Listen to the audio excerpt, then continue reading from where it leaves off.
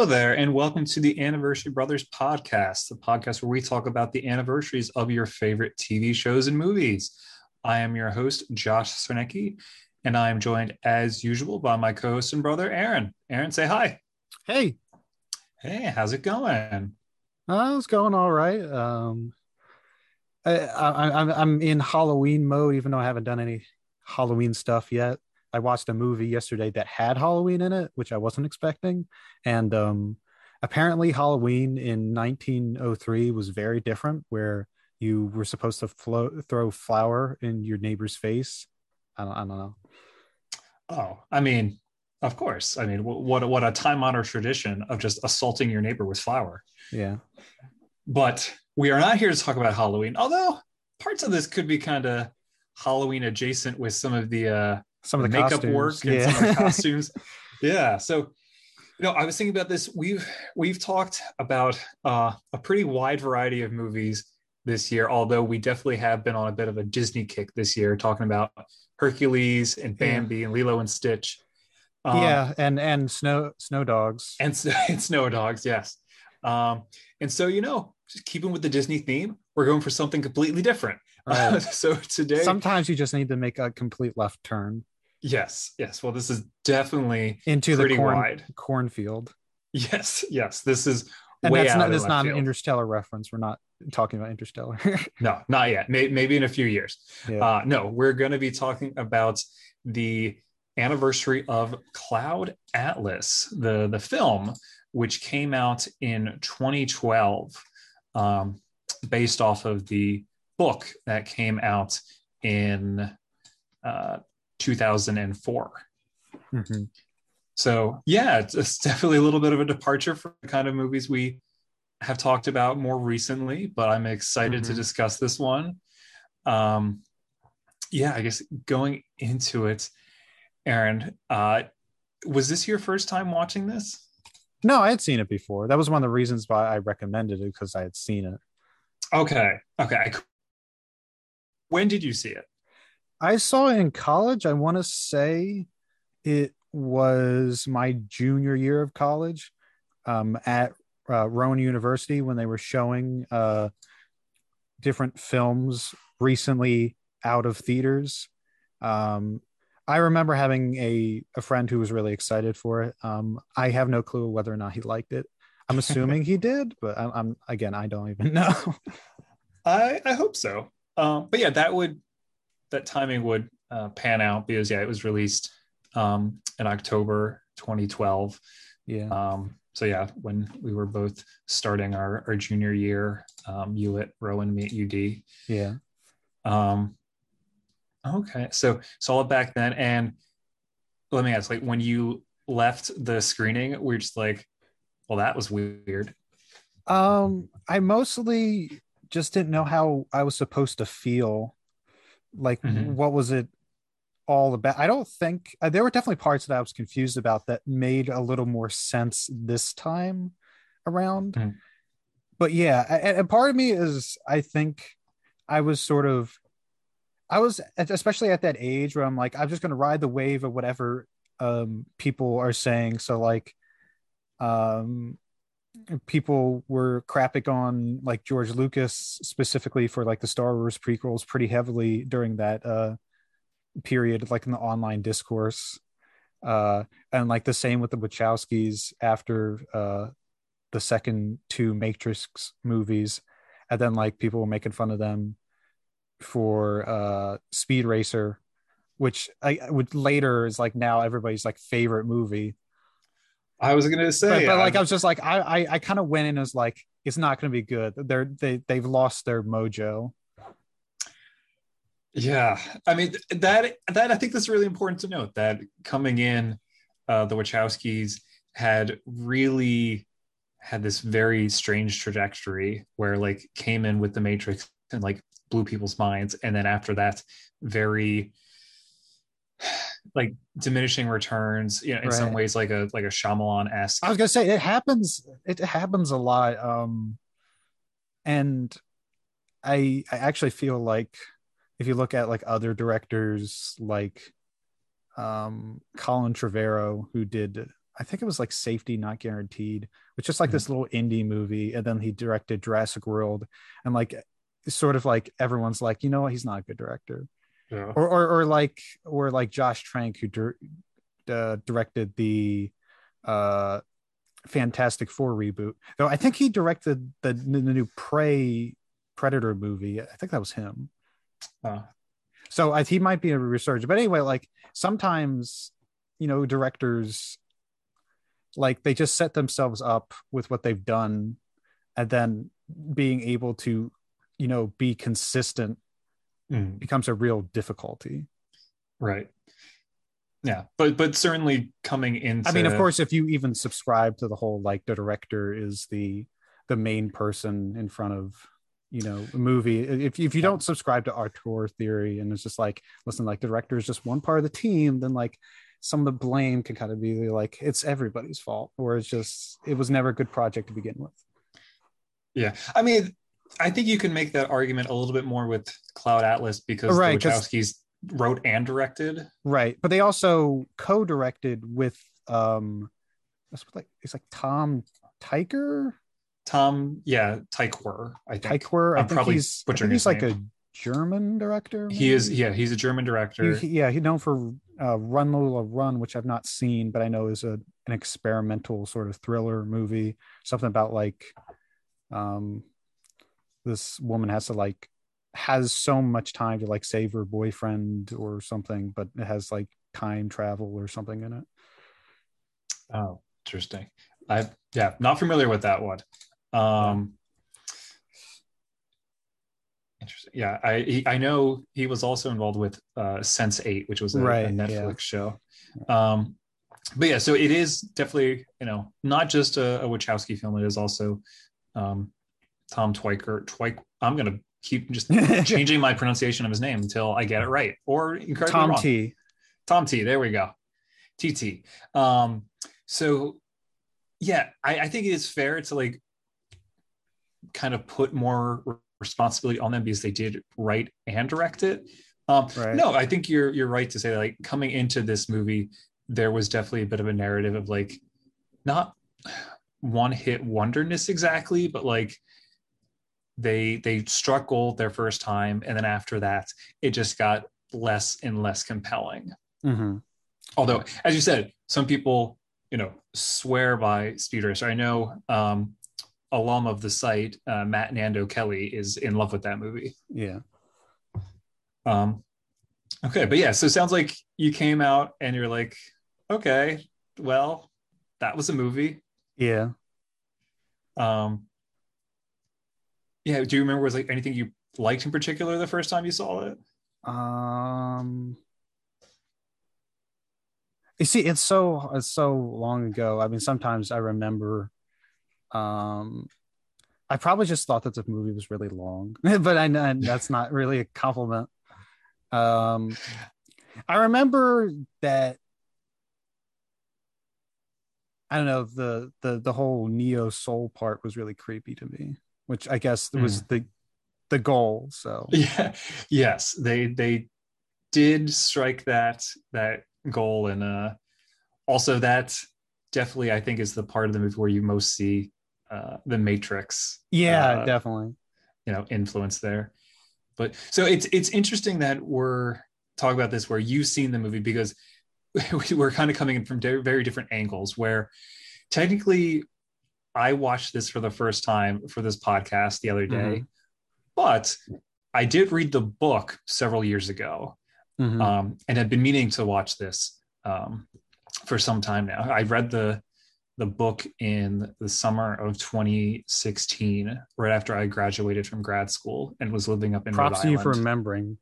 Yeah, no, I remember like sitting in like my little studio apartment in Providence, Rhode Island, and reading like, what is going on with this book? This is weird, but enjoying it overall. And it was a book that Mm-hmm. my then girlfriend, now wife, Bree, had read and given me a copy of because she thought I Right. might enjoy it, which I Right. did. I really enjoyed the Right. book, and so I came in But with, but that being said, it is a difficult book. I was just talking to our yes, dad, and he said he like could not get through it. Yes, it is. It is a difficult book, and that is one of the main reasons why, coming into this adaptation of the book into the film, there was a sense that this book is not adaptable. Like you cannot turn this into a movie. Right. I find that interesting, but like, I mean, I haven't read the book, so it's funny. It's like you asked me what was my first impression, and I've got to ask you what your first impression is, and I can't be like, what was your second impression because your first you only see no. Right? Yeah, yeah. I But mean, what's your first impression as somebody who's read the book? yeah. So my first, I have to admit, like because it's been you know, Six almost years. Yeah. yeah 6 years since I read the book.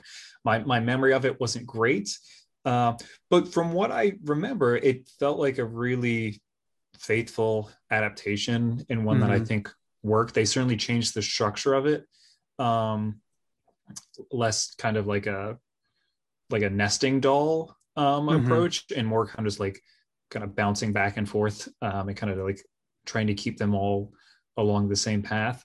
Right. Yeah. Yeah. Um,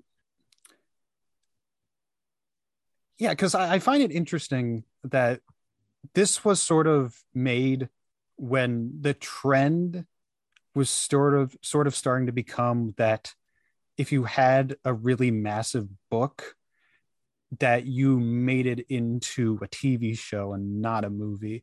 But like I'm not sure if this story really lends itself to a TV show because I think that the different storylines very much lend themselves to the language of film and sort of the way that it's all intercut together to Mm-hmm. sort of create meaning, have a montage that you can do in a show, but like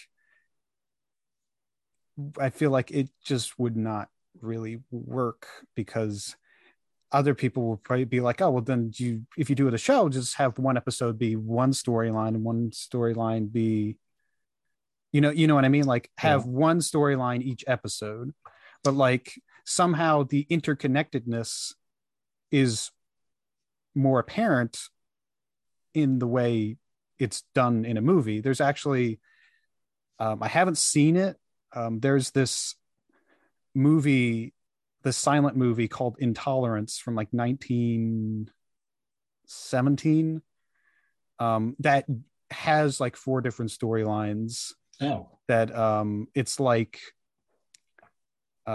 Babylon, uh like Jesus, like a modern day one, and I think like the French Revolution, and they're like intercut like the same way. So basically, this movie had already been a movie like this had already been made 95 years before, um, Just and without Tom Hanks. just without Tom Hanks. But like, um, and like at least for that movie, people now consider that movie to be a masterpiece. Mm. Yeah, and we should say when it comes to this movie, Cloud Atlas, at the time, opinions were very divided, and I'd say they still are very Yeah, divided. yeah. Um, Where it was on both some of the best of movies listed mm-hmm, that year, as well as some of the worst of. right. Even like just trying to explain the plot, which we usually do, it's it's hard, very hard. I would say that you have to say that it's about reincarnation, how Mhm. these different souls, I guess, are reborn and keep meeting each other in different lifetimes. So one is like aboard a slave ship in the Pacific. One is like in the 70s. It's like some sort of conspiracy thriller. Uh, One is like in futuristic uh, Seoul, Korea. Like one is again in the Pacific, but it's like even more in the future. Yeah. But like all these people, they keep meeting in different ways. So the same actors are used. Right. Yeah. Um, and you did hit most of them. I will say Yeah, I was like, I knew I forgot one or that's two. okay. No, you missed two. You missed England in the 1930s, Yeah, um, with the whole um, Ben Wishaw's character trying to become like a famous composer, right. and then London in 2012, with Jim Broadbent, kind of being I don't know. That was the weirdest in my opinion, and it's Yeah, we'll definitely talk about which were our favorites and which were our least favorites. yeah, yeah, that one's wild. Him in like a involuntary nursing home. Yeah. Um, yeah, so it's a lot, but yeah, you're right. It is primarily about how these characters or these versions of the characters keep repeating through different lifetimes, um, and how it changes through each. Like there's some um sense of like repetition or like, oh, like look, like these people seem to be like destined to be connected, but then there's also this sense of things tend to be flipped on their heads, where sometimes someone who was in a position of power is then Uh-huh. reduced to, a position of servitude or lack of Right. power. Right. It is a very like they did it the way that made the most sense for the story because my understanding of reincarnation, I think at least in like the Hindu faith, you could be reincarnated into like an animal, which they didn't do in this because that would be too confusing. Yeah, and I don't think from my understanding of the book or the movie, they were necessarily going for like a specific um religion or Right. spirituality's Yeah. view of reincarnation, just as much as like playing with the concept. Right. Um so it's yeah, I mean there's a lot going on, but we should say that one of the ways that the movie plays with that or kind of helps you keep track of, well, how are these souls or how are these characters moving from life to life, is that they're played by the same actors or um in the different eras. So Oh you yeah, I have mean, if you didn't know that, I mean, it would be impossible to like know. Well, I mean, I wouldn't say impossible because they also show that they all seem to share the same birthmark, which is looks like a shooting star. yes, so there is that. But that of course doesn't tell you who each individual character is, just that they're connected. Yes, yeah, I will And say of course, though. I'll get into that because that confuses me in some ways. Um, Which confuses you? oh, it's just that so some of these characters have this birthmark which would seem to indicate like okay they're gonna like get reincarnated but like not everybody has that birthmark so like Ben Wishaw's character has that birthmark in the London storyline but like his lover Sixsmith he doesn't have the birthmark but we see him reincarnated later in other storylines so like what's the significance of it. Right. Uh it's hard to say. Uh, honestly, Yeah. I think it's just kind of a weird little uh, twist of like, hey, look, they're all connected. Because yeah, I mean, later we see that Halle Berry's character in the 1970 San Francisco section that she also has the birthmark, and Right. yes, Yeah, so yeah, and like Tom Hanks has it like on the back of his head or something like that. right, so there's not, I mean, really any sitting there rhyme or reason that I can tell about why some have it and some don't, and like why it keeps flipping. Um, the well, actually, that's not true. I think it is whoever has it is like the protagonist of that era. Huh. I didn't think about it that way. He's definitely Ben Whishaw is the protagonist of the London one. Halle Uh-huh. Berry is of the San Francisco. I know San Mi in Neo Soul has it. So yeah, Uh, I think it's whoever has it is our main character. that makes sense. Uh, yeah, other than that, no, it is important to know that these are the same actors in each era. Uh-huh. Because honestly, that's something that the book I think doesn't really make clear. Oh, yeah, like you don't get the sense that like you're supposed to know, but like you can't tell who was supposed to be who. You're supposed to know, or you're supposed to figure it out, but it doesn't hit you over the head the same way. Well, It's it's like like, how can you describe what they look like? And of course, um, you can only go into so unless they have full illustrations of what every single main character looks like in the book, which right.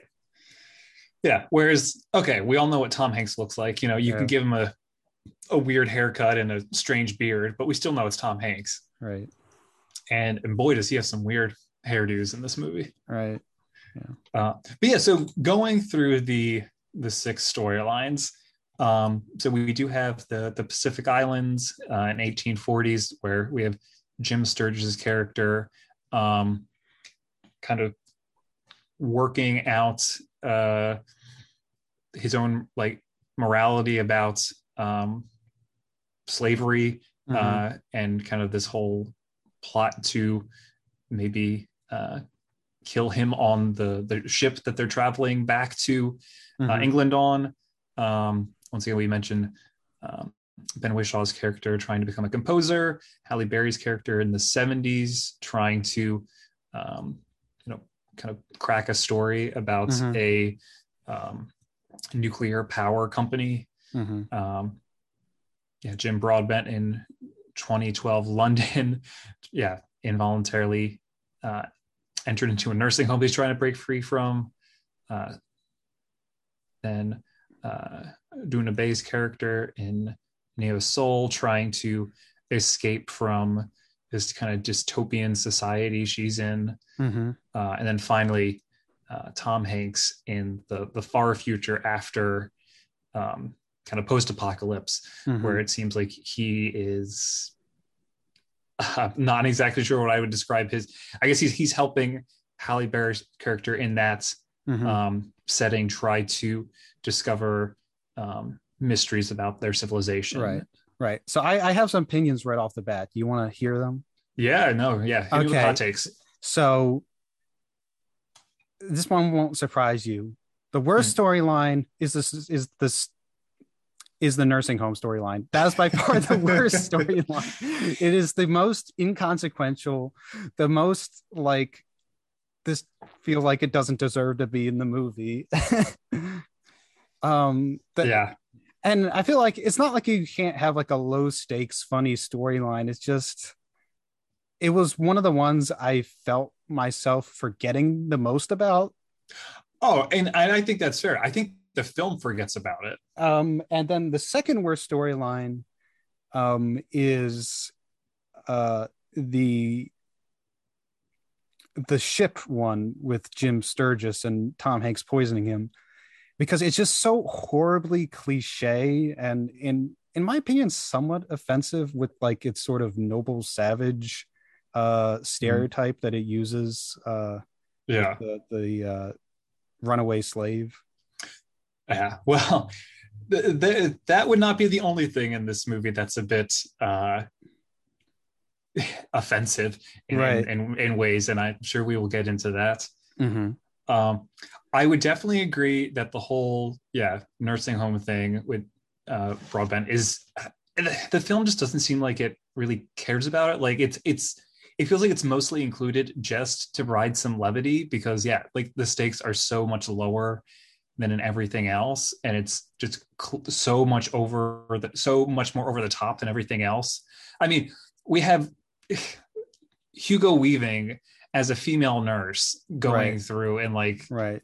Which the thing is we're talking about controversy, and one of the things that sort of just really strikes me as odd is that the movie seems to kind of poke fun that like he's a man dressed in woman's clothing when both of the directors are transgender, which I just is a very weird sort of cognitive dissonance. I don't know if they were aware of that or Yeah, no, that's a good point because I think you can see, some um there is like some nature of like, okay, reincarnation is kind of like fitting in with the um I don't know, kind of their identity as trans women are. yeah, I guess at the time only one of the siblings identified as trans. yeah. But yeah, that does seem a bit incongruous because it does seem like it's kind of played up for Right. jokes. They're I mean, I don't want to question, I mean, that's all, internalized with them and stuff like that. But it does strike me as a little odd.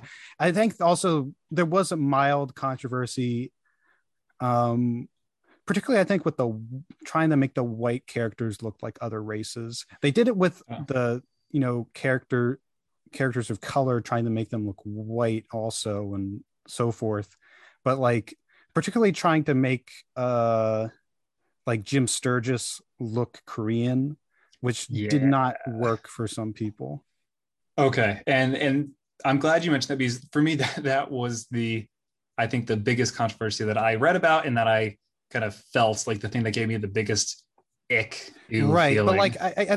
at the same time, I understand like it's not coming from like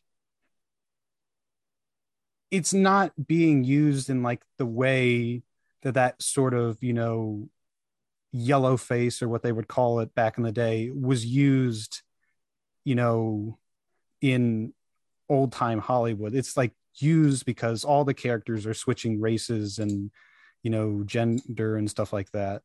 But even then, just because it has that negative, association, you sort of just can't separate it from what it's supposed to be.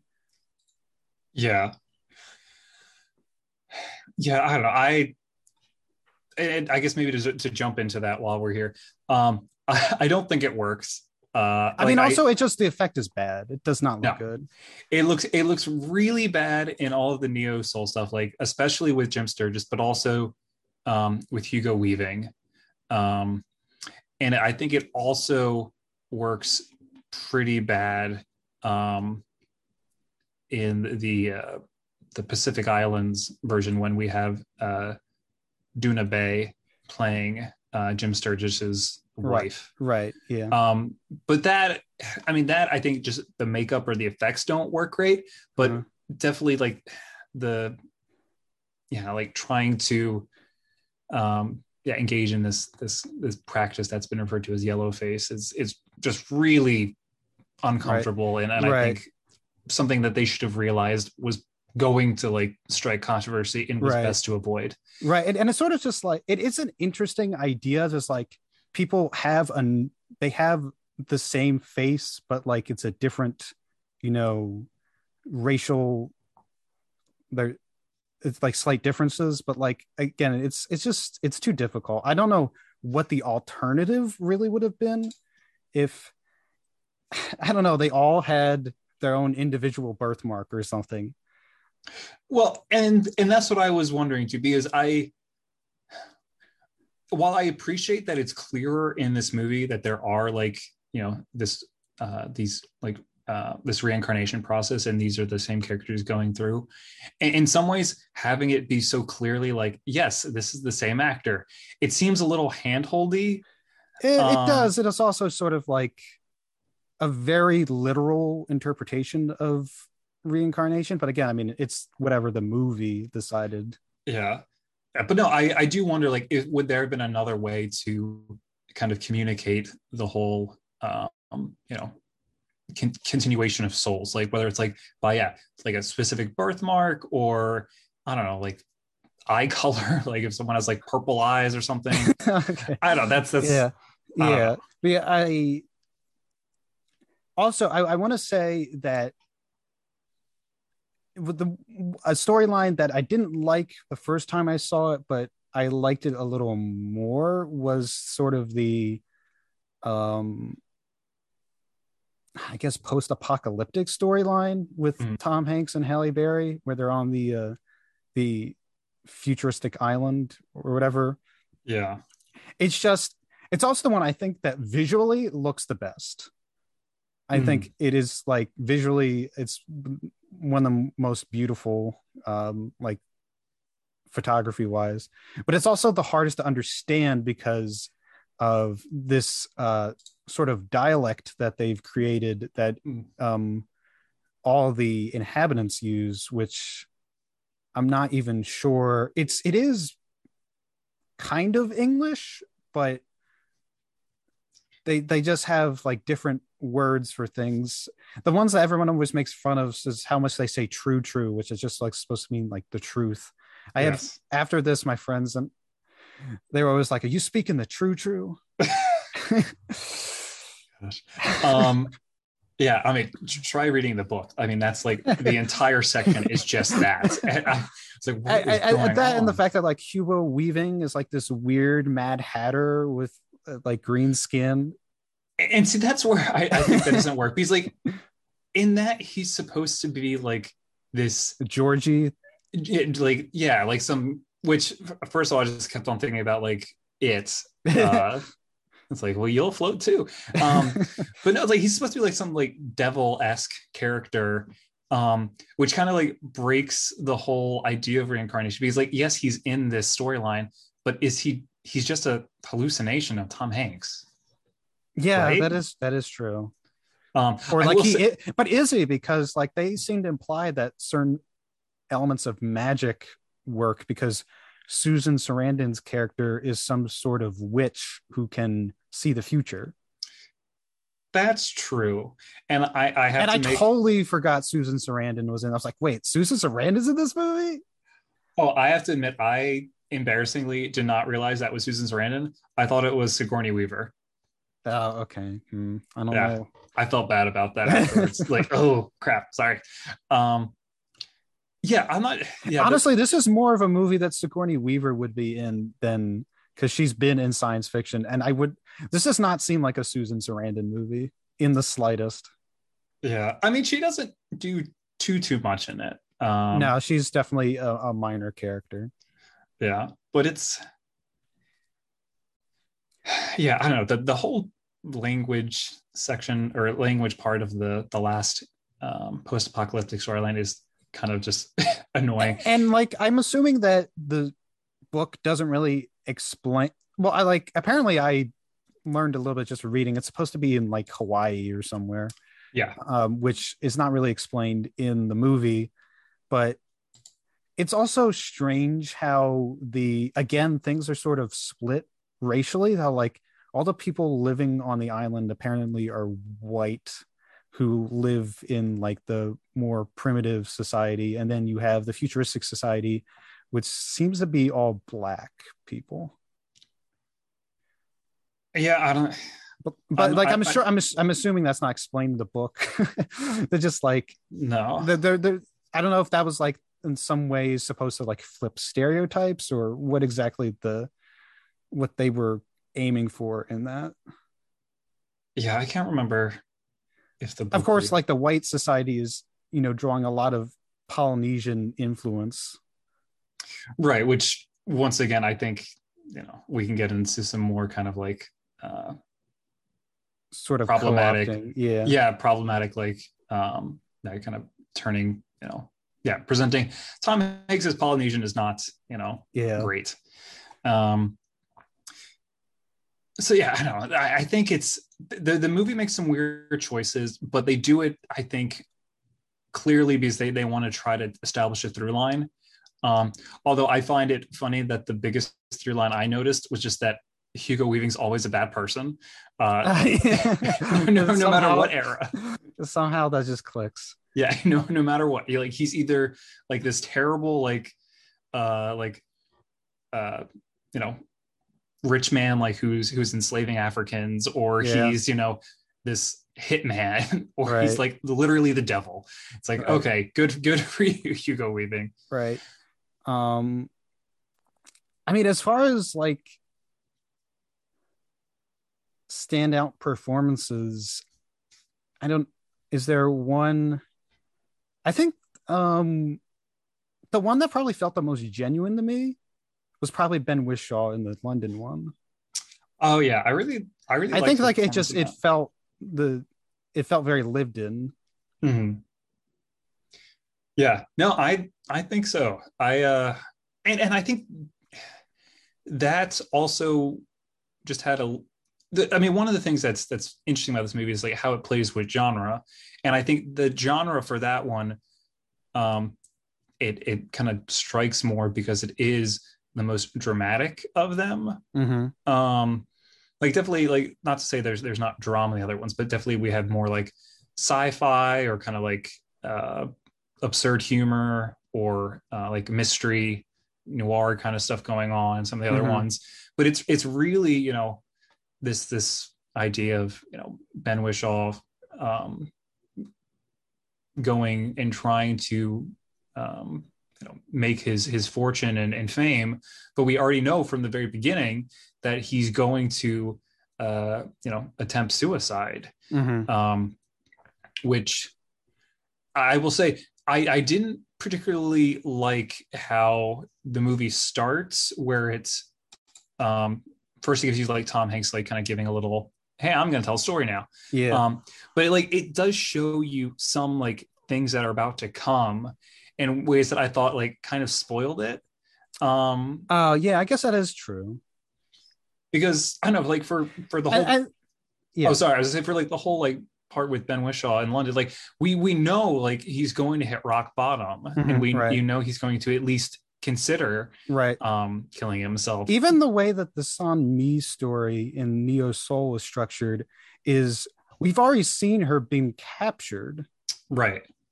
It would have been more interesting if they didn't show us that.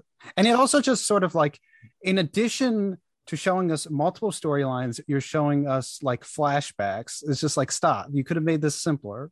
Right.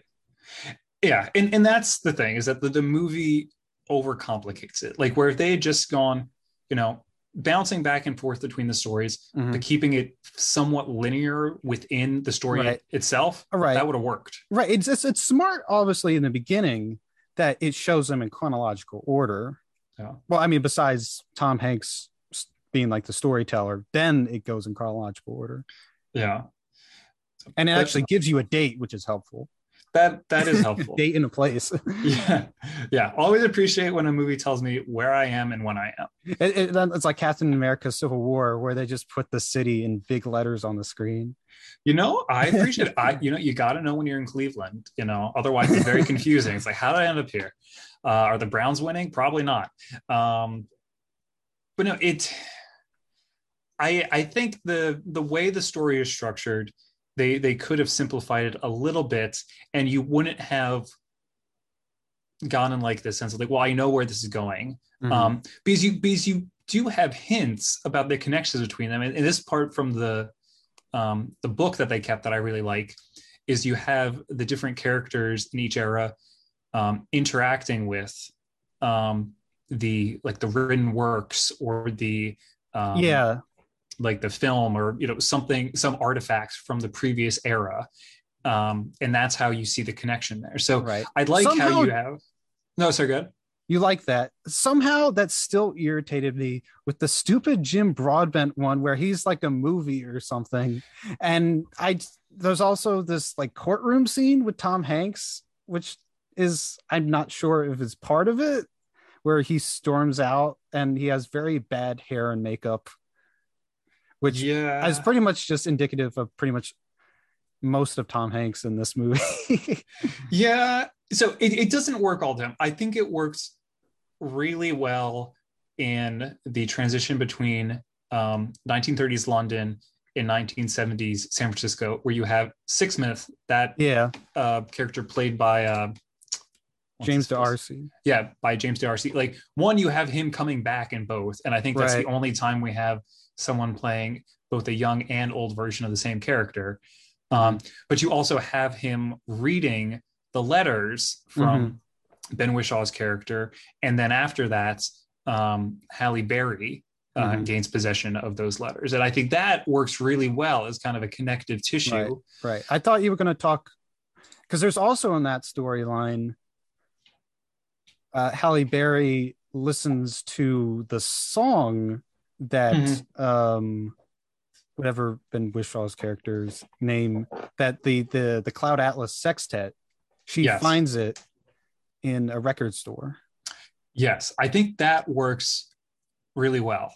I think that's another good one. I like the connection between there. And I think There are other ones that are weird that like mm, um so uh Jim Broadbent's character, when he's like mentoring uh Ben Wishaw, he like talks about he has like this dream about the Neo Soul where like all the waitresses have the same face, which of course I'm not sure is talking about the fact that they're clones or just the fact that he's racist. I know that's what I thought. I thought the same thing. It's like, okay, great. Old white man can't tell, people's faces apart. Great. Um, But like the yeah, fact that he has that as a dream, I'm like, what does that mean? right. I thought it works better in that segment having Ben Whishaw like reading the journal Oh of yeah, Jim yeah. Sturgeon's character and then like losing half of it, or finding out that the other half of it was, well, I mean, he doesn't Mm-hmm. find it, but we find out it was like holding Mm-hmm. up the one of the legs of the bed. I like how he says that like a half finished story is like a half finished love affair. I don't know. That's just a very memorable line. There's some If good like if lines in there's like a this. book that you were really invested in, or it could be a movie or TV show, and like you just lost it Yeah. and couldn't find it again. I mean, like now that wouldn't really happen because you kind of have immediate access to anything, unless it was like this rare, artifact that you found like that. No. But like, I still think it's the idea that you sort of form a relationship with like a story. Right. No, I think that's definitely a sentiment, and I think those there's sentiments like that like the movie does really well. Like it talks really well about like the nature of storytelling and just like the power of relationships and connections between other Mm-hmm. people. Right. And it makes like really beautiful commentary about that. Right. But as I said at the beginning, I'm just not sure what exactly, like, what is the ultimate purpose? I mean, maybe that's just, you're not supposed to know. That's the mystery of life of what is the ultimate purpose of all these people, reincarnating, you know, So yeah. why are they there? Why there is no definitive answer. Yeah, and I will say that was a similar reaction I had after I read the book. It's like, okay, what am I supposed to take away from this? And I will say, watching the movie now, I feel like I have like some inkling of it, but I do think there's not supposed to be a definitive like meaning. But if I were to read into one, I would say there does seem to be like a something to be said about like kind of the moral arc of the universe, like because we have like in many of these segments, like we have people in positions where they are being enslaved or where they are being um, kind of persecuted because of Mm-hmm. the way they look or the people they love or some other aspects of their personalities. Mm-hmm. And then seeing that like this type of prejudice and persecution is constantly coming up and constantly Mm-hmm. being overcome until we get to the end, and it's still not exactly overcome, but we see in this post-apocalyptic society that like by the end Halle Berry and Tom Hanks's peoples, Mm-hmm. well, the remaining peoples from them are able to coexist Mm-hmm. in a way that we hadn't seen. Right. Well, I guess we had seen it in some ways in the other ones, but it's Right. this idea of like there's this progression towards Uh-huh. overcoming injustice. And they've advanced so far that they're on some other planet, Right. And I think that's the other thing is that the which movie. sort of gave me flashbacks to Mass Effect. Yeah. Yeah. And I think that's the other thing the movie's going for is this idea that like what is like humanity and like Mm-hmm. and this idea that like the idea of like being human transcends the earth and it transcends like what setting you're in, Mm-hmm. and transcend labels, or the kind of artificial barriers we use to distinguish ourselves from other people. Mm-hmm. Um, but I mean, that's not necessarily a message as much as like a musing. Mm-hmm. Yeah. Yeah, I guess like the whole theme is just like we're all connected. I mean, that's so easy to say, but like Yeah. it's just one way of conveying it. Just talking about some other storylines. So we talked about how like the Sun Mi storyline in Soul, there's got some like Matrix vibes. Also, sort of a early foreshadowing that like you're gonna find out what the soap is, which is like the thing that like they all eat or whatever, Yeah. is when Jim Broadbent's character says in the nursing home storyline, he says Soylent Green is people, Yeah. which is from that movie Soylent Green. Whereas everybody's eating themselves. Right. I thought that was a clever little wink. Right. But yeah, like I found that storyline very interesting and like kept wanting it to like stick with that storyline because it was like I already knew what happened. It seemed more interesting than some of the other ones. Yeah. And that's the one that the Wachowskis, I think, seem like the most interested in, because that's like what they're most familiar with, their like sci-fi sensibilities. Right. I will say the effects feel kind of cartoony at times. Like they was like, yeah, you're not in a real space. I can tell that. I mean, there were some instances even in the 70s where like Tom Hanks and Halle Berry are like standing in front of like the sunset and like it's clearly a green screen. Yeah. And it's just like, ooh, that did not look good. I will say about that storyline, I actually like that it's kind of a far-fetched like, oh, like they're gonna blow up the city to like for oil or something like but I liked how it's very much a callback to the sort of conspiracy theory movies of the 70s. And also like sort of like the blaxploitation, because you have Keith David, who's basically dressed as Shaft in the movie. Mm-hmm. Oh, I love Keith David in this movie. I think he's great. And he's also super cool. Yeah, I So love his voice. He's got a yeah. wonderful voice. So I enjoyed those elements of the story. Yeah, no, I did too, and I think that section really works. And I guess maybe that's one of the kind of saving grace of this movie. Once again, going back to genres, that if you don't like one of the genres or one of the stories, there's 5 others that you can pull from. So right. Maybe you're like, what the heck is going on with with Jim Broadbent here? Like, why do I care about this? It's like, oh wait, it's like he's you like even know from like the beginning that like he's clearly poisoning him. Yeah. I will say we got some good unlikable Tom Hanks characters, which is like he doesn't do so often nowadays. when Tom Hanks just like throws a book critic off of a balcony, he's like, whoa, okay. Oh yeah, now I remember. Yeah, I'm pretty sure my one friend did like this movie because I remember him really liking that part. I think he also just liked that storyline in general because I think he liked the part where he called on all the Scotsmen to defend him from the English in the pub. Oh gosh, yeah. And once again, that is where that's gonna tickle some people's fancy. Oh yeah, and that's the thing. Like you get different segments that are gonna, I think, speak more to different people. Like I think if you are, I don't know, I feel like if you're into like the, what's his name, Sean Pegg, like that kind of Simon Pegg or Simon Pegg, not yes. Sorry, I was thinking Shaun of the Dead. I was thinking Shaun of the Dead, and yes, if you like kind of like Simon Pegg, like British humor. Stuff that I think you're gonna love that section probably. Right. But yeah, certainly I was more interested in Neo Soul and San Francisco and the whole situation in London. Right. I had this feeling though that they could have turned most of these into good movies in their own right, and it's sort of a shame that they're mashed together. Yeah. that's fair. And going back to your comment of like, oh, Like that Ben Whishaw one definitely could have been a movie.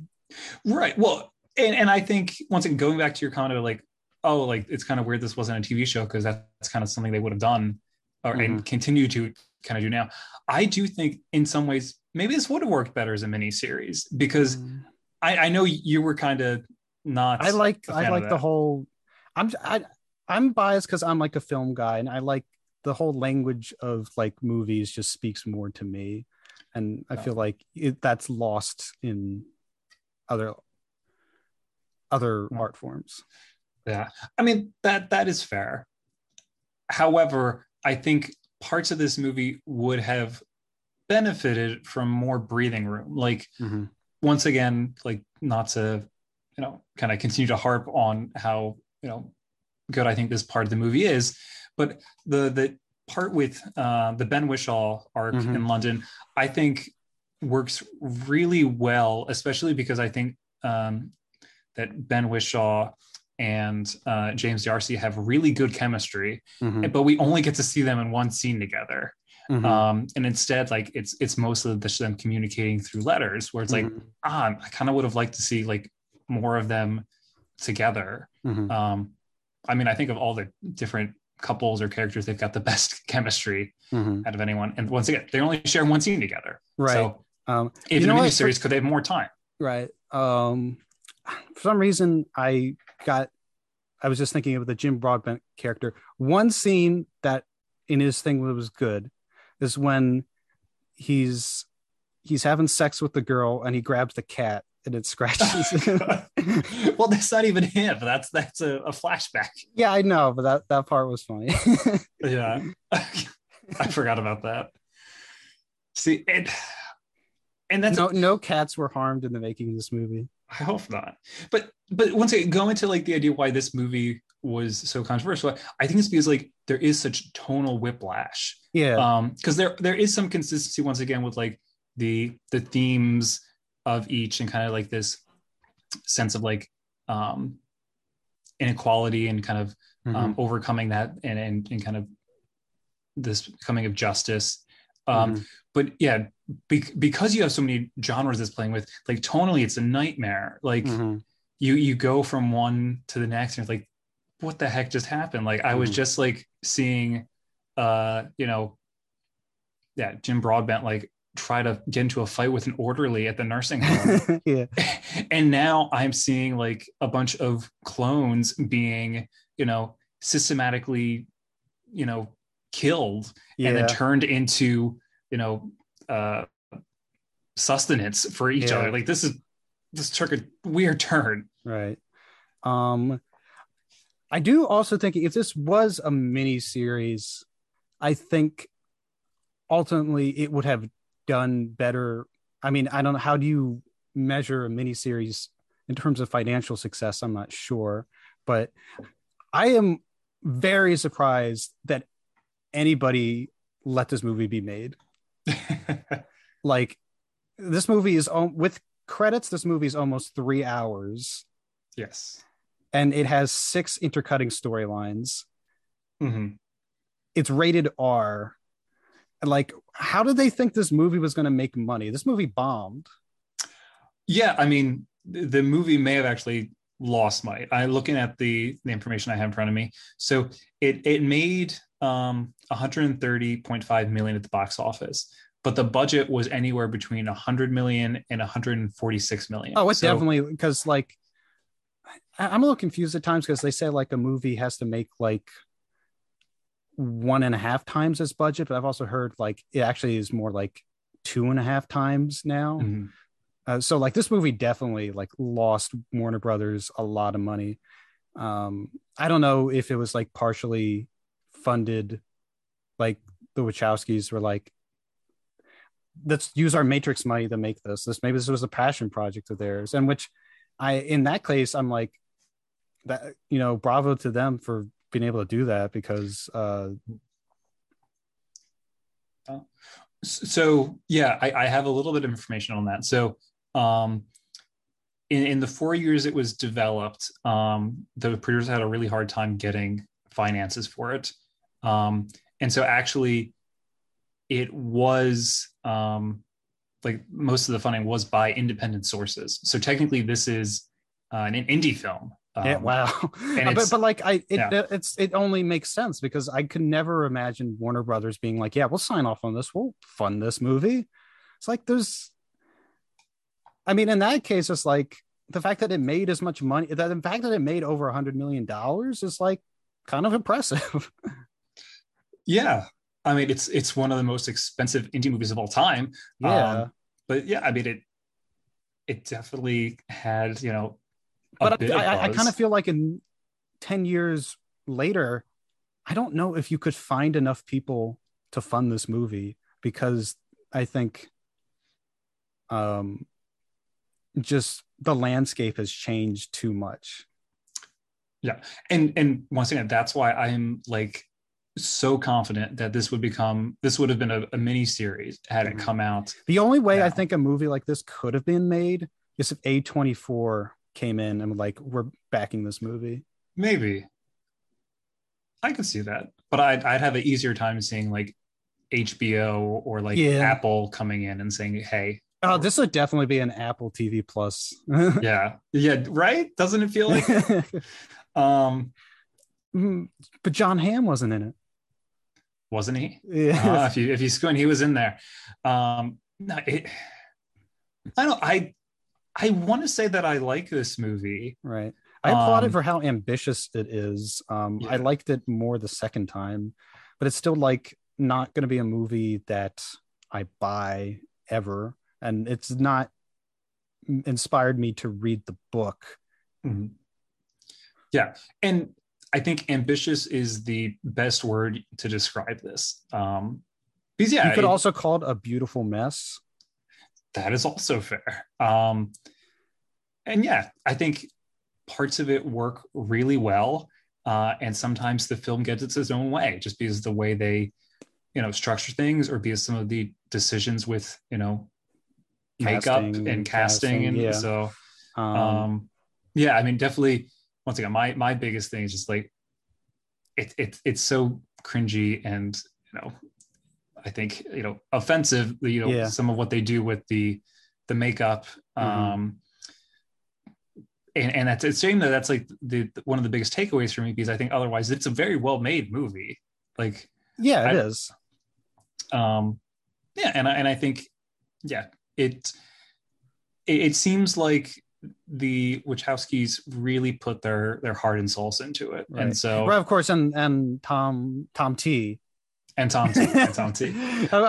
This is the kind of movie that like those magazines like Sight and Sound and like the French magazines for movies will be like best movie, top whatever movie of the 20th centuries or 21st century. Like this is those kind of movies. They'll be like, yeah, you all the or like best sleeper hit or not sleeper hit move. I will say I do like when movies play with like different eras and their connections. Like I've Mm-hmm. seen that before, and I know you mentioned like kind of that very famous historical example. Yeah. Um, and so I think this works. Part of me That movie wonders. somehow made money, though. Oh, There was it was a myth that actually bombed, but apparently, like it's like no, it made money, and I'm like, only people back then would have had patience for that kind of movie. In silent, it's just like if it's moving, I'll see it. mm. I no, I think maybe this would have also worked like if they just cut out one of the stories, probably the I was Jim gonna say, which Broadbent one do you one. think it was? Um, Although Yeah, one thing I will say that I'm very happy the film didn't do, that I feel like less confident filmmakers would do, yeah, would be like try to explain this like reincarnation process by like having like in the first sequence in the 1800s, have like Jim Sturgis like find a mystical artifact that like somehow like right, transported his soul into the future, right, like yeah. Well, like that's why some people got upset with the Donnie Darko director's cut because the the regular cut like doesn't have any real explanation for events, but then like director's cut like has like his whole journal or like this book that like explains everything, and that angered a lot of people. I'm going to come with a hot take. I think either version of Donnie Darko is trash. It's a terrible movie. I don't like that movie. Okay, that's fair. No, I just like it because Gyllenhaals. I was gonna say I like it how the Maggie and Jake Gyllenhaal play brother and sister. I like that part, and how they I think get that's great. Yeah, and they get into an argument about Smurfs. Okay, I forgot about that. That's good. I don't. I think overall that movie just takes itself way too seriously. Right. Anyway, that's neither here nor there. This is not a Donnie Darko podcast, not yet anyway. But yeah, Aaron, before we kind of wrap up, though, I do want to just kind of frame this conversation about Cloud Atlas, just overall with the Wachowskis, kind of overall filmography, because they've been around for a while now. Obviously, I don't think anyone would dispute that The Matrix is their most beloved and best work. Well, I know some people have actually said their movie before that, Bound, is actually like even better. I haven't seen it. Okay, so maybe there's some debate. So I do want to kind of get into like how you feel like this ranks among their others. Although one thing I do want to just briefly mention that I think is a really cool I don't know, just like connection while we're talking movie all about strange connections, is that the book Cloud Atlas was written by David Mitchell, who then went on to what was it? He then went on to, I think, co-write The Matrix Resurrections with Lana Wachowski. Right. Is that really? Yeah, I knew he did stuff with Sense8, I think. So I don't know if that's a weird connection. It's just like they, I guess he liked their movie. Yeah, but no, I think it's interesting to be like, this is that author is not known, like he has no film credits other than that. So he got into the world of film because of I assume because he was so impressed with Wachowski's work on Cloud Atlas, and then I think just overall, like, I think The Matrix Resurrections has a lot of similar a lot of similar points going on with like the idea of like multiple lives and the connections between them. That's true. Yeah, as far as movies from the Wachowskis that I've seen, I mean, The Matrix is still my favorite. And then I would say that so out of the ones I've seen, The Matrix is my favorite and the one that I think is the best. I like The Matrix Reloaded better than this movie, but I think that this movie is better than objectively better than The Matrix Reloaded. Okay. Just from like an artistic standpoint, I guess. But it doesn't have Keanu Reeves fighting a bunch of Hugo Weavings, so it loses some points in the fun factor. Automatically. And then like this, so, and then I know I again, not an objectively good movie. Matrix, I mean, I would say Reloaded is an objectively good movie. I know a lot of people rag on it. Revolutions is not an objectively good movie, but I still enjoy parts of it. I don't like Resurrections, but I do respect parts of the things that they were trying to do in it. Yeah. Resurrections is another movie that could be described as an ambitious mess. And polarizing. Sure. Yes. Yeah, I'd say that from the movies I've seen from them, and of course we weren't counting V for Vendetta. They only wrote it. Well, I was gonna include that because they did write and produce it, and technically they were second unit directors. Okay. So I don't think it's as good as V for Vendetta. It's been a while since I've seen that movie, but I remember. I mean, really of course, Alan Moore hated the V for Vendetta movie. He hates everything that's made off of, his work. Though I mean, he was angry because it very much transposed American politics onto what's supposed to be a British story. But I I mean, Alan Moore just hates everything. he So does. He hates comic books. yeah. But no, I don't think it's quite as good as V for Vendetta. But I would put this above Reloaded and Revolutions. Yeah, Yeah. Yeah. But I'm curious to hear about their or to see their other yeah. movies. I know that most people rag on Jupiter Ascending. I would say I don't necessarily feel like I need to see that one because I have heard very bad things about that. I mean, I've heard that the Eddie Redmayne performance is like so bad it's good. So But yeah, that but like Speed Racer, like everyone's telling me, is like, yeah, I gotta watch it.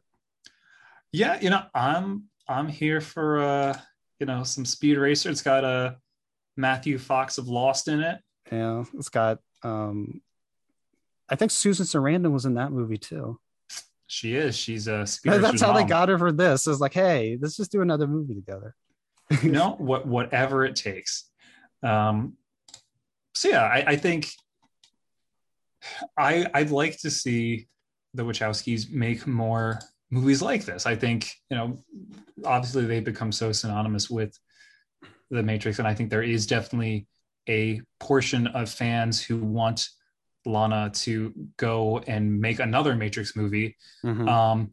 I would argue that's a bad idea, just because I think what they did with the most recent one was experimental and fun, even if it wasn't beloved by everyone. Mm-hmm. But rather than keep going to that well, just kind of go on to other projects. Because I think when they go and they try new things, like I don't think I've ever seen a film from them that was boring necessarily. I mean, parts of the Matrix Reloaded and Revolutions are boring. Certainly, like the whole Colonel Sanders philosophizing is boring. Oh, I was like, wait, what? Okay, he doesn't have a Kentucky accent. I don't know why I went with Colonel Sanders. No, it's okay. He does look like Colonel Sanders. Okay. Yeah, I don't know. Any thoughts about like the legacy though, of, like Cloud Atlas overall? I think that it's just going to be a movie that some people are going to remember fondly. I think there will be I think there will be a little bit of a critical reappraisal in like the next 20 in the next 10 to 15 years. I think by the time it hits its 25th anniversary, it'll sway in the most critics liking it, but it'll probably be like critics will like it and fans will still be divided. Yeah, no, I think that's fair. It's very much like, I don't know, people, they look like a Steven Spielberg's War of the Worlds. Like some people really love that movie, but like I feel like you talk to most people, they'll be like, yeah, it's like, why bother? Mm-hmm. No. Okay. Well, yeah, don't think I have anything to add to that. I think that's a pretty good nail in the coffin for this one. Mm-hmm. But yeah, so Aaron, thank you for giving me an excuse to finally watch this movie. I'm glad I watched it. Once again, it's been something I've been wanting to watch. Right. How many bathroom breaks do you take? I don't think any, actually. Well, maybe one. Maybe one. Okay. I don't know. It was weird. Watching it on Tubi. Yeah, like, Tubi for free, but with ads, so it made it even longer. Yeah, the ads were annoying. Feel like I listened to the stupid opera for J.G. Wentworth. Yeah. It's like, gosh, they're still making these. What the heck? I thought that was gone years ago. Mm-hmm. Anyway, so yeah, but thank you for joining me. And Aaron, as we wrap up, would you like to plug your socials and tell everyone if you have anything you're working on or you have worked on recently? Right. So I haven't worked on anything recently. It just kind of has to work with my schedule. Like, of course, if I'm busy doing podcasts with you, I just have to fit it in. I'm hopefully in the next couple months I'll have something to write about. On Twitter, I'm at Aaron Sarnecki. I usually just talk about movies that I've watched. That movie that I was talking about, where they threw flour in the face for Halloween, that was Meet Me in St. Louis, which is like an old Judy Garland movie, which I watched. I've heard of that one. I also watched another Tom Hanks movie.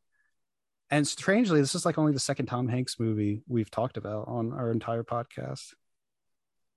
Oh, what was the first one we talked about? We talked about Toy Story. Oh, duh. Yeah. But I watched Sleepless in Seattle, which was just delightful. Oh, okay. And it's funny because his son tells him that he and Meg Ryan are meant for each other because they knew each other in a past life and didn't get together. Oh. So I thought, oh yeah, but yeah, it's a fun movie. Meg Ryan's really funny in it.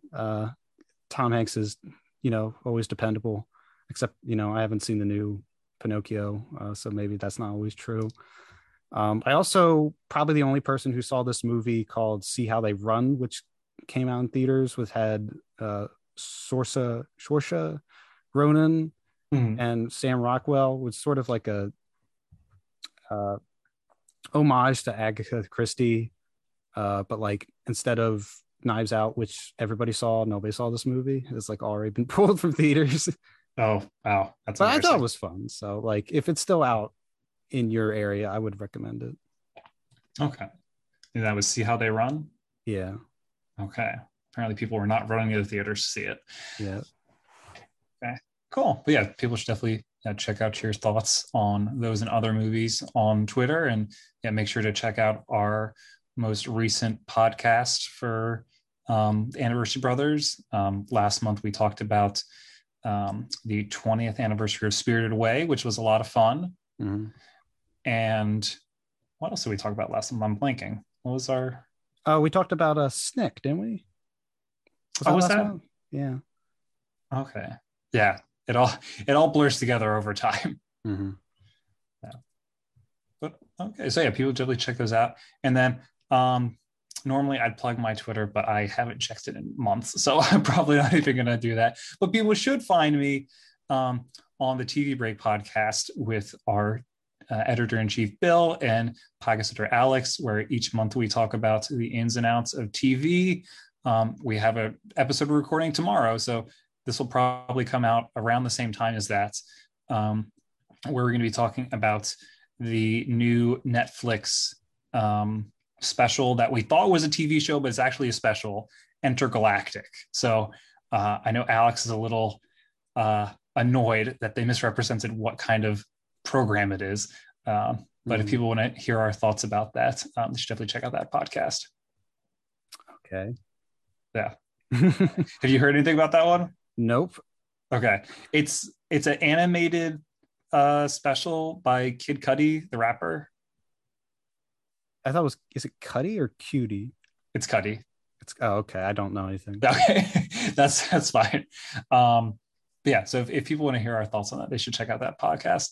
I admittedly haven't watched it yet, so I'm still, in the dark about it. But hopefully I'll like it. But you can listen to that podcast to find out. So anyway, and people should also keep an eye out for our next podcast in the Pop Break TV feed, where we are going to be talking about a show that I really enjoy with a special guest. And Aaron has hinted that he's got some other contradictory feelings about it that I'm excited to hear about. Mm-hmm. Yeah. Okay. So everyone, thank you so much for listening. Hope to have you back here next time. But until then, remember, look out for old Georgie. That's the true.